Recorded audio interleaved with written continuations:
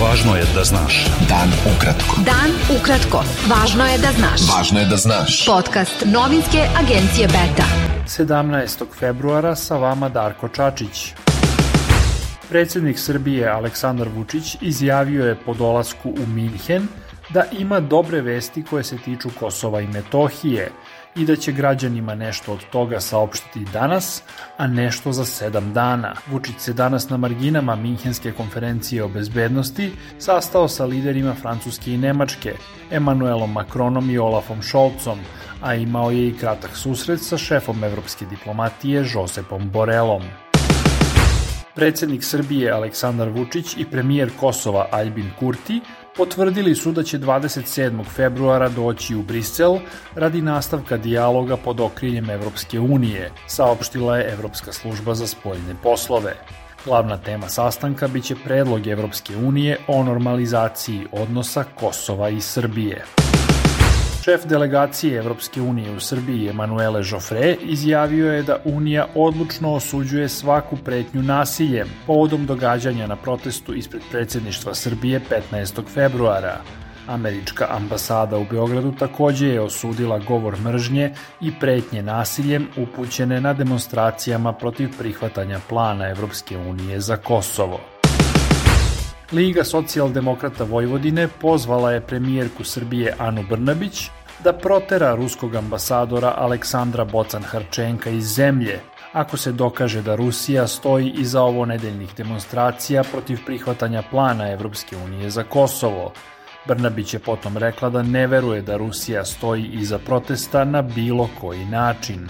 Ja ne verujem da se na bilo koji način Ruska federacija nalazi iza tog protesta ili da na bilo koji način posredno, neposredno, direktno ili indirektno podržava takve ljude. Kao što je jednom rekao predsjednik Aleksandar Vučić, mislim da je to bilo u Skupštini Republike Srbije, mislim da je Ruska federacija suviše ozbiljna država da bi imala bilo kakve veze sa takvim ljudima. Predsjednik Narodne stranke Vuk Jeremić izjavio je da su članovi te partije učestvovali na protestu kod predsjedništva Srbije zbog javnog poziva profesora Mila Lompara i da su taj skup, kako je kazao, zagadile službe bezbednosti pod kontrolom predsjednika države Aleksandra Vučića, koje su ubacile ekstremne elemente na taj skup. Predsjednica Kosova Vjosa Osmani izjavila je da proces dijaloga sa Beogradom ima epilog koji je potvrdio američki predsjednik Joseph Biden i dodala da je to obostrano priznanje. Na svečanoj sednici Kosovskog parlamenta povodom 15. godišnjice proglašenja nezavisnosti Kosova, Osmani je rekla da se pamti žrtva istrajnosti albanskih generacija. Na Kosovu su danas održane brojne manifestacije povodom godišnjice proglašenja nezavisnosti. Tim srpskih spasilaca, pripadnika Ministarstva unutrašnjih poslova, vratio se danas u Srbiju posle 8 dana provedenih u Turskoj, gde su pružali pomoć posle razornog zemljotresa. Srpski spasioci su izvukli 3 osobe iz ruševina i 23 tela. Beta. Dan ukratko. Budi u toku. U kamionu u Bugarskoj danas su pronađena tela 18 migranata.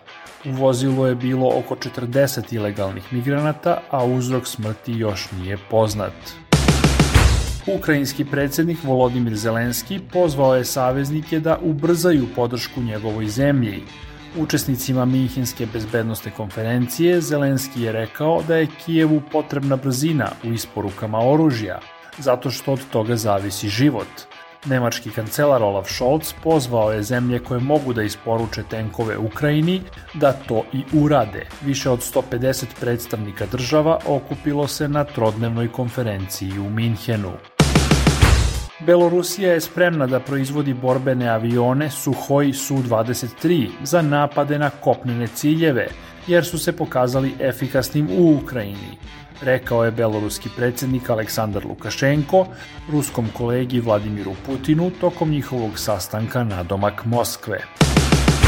Rusija, Kina i Južna Afrika počele su zajedničke vojne vežbe u Indijskom okeanu kod južnoafričke obale, demonstrirajući bliske veze u vreme ruske invazije na Ukrajinu. Dolazak ruske fregate u Južnu Afriku izazvao je polemike u međunarodnoj javnosti, pošto je brod opremljen najnovijim hipersoničnim raketama Cirkon, koje će biti testirane tokom vežbi. Bilo je to sve za danas. Sa vama je bio Darko Čačić. Do slušanja. Pratite nas na portalu beta.rs I društvenim mrežama. Važno je da znaš. Dan ukratko. Podcast novinske agencije Beta.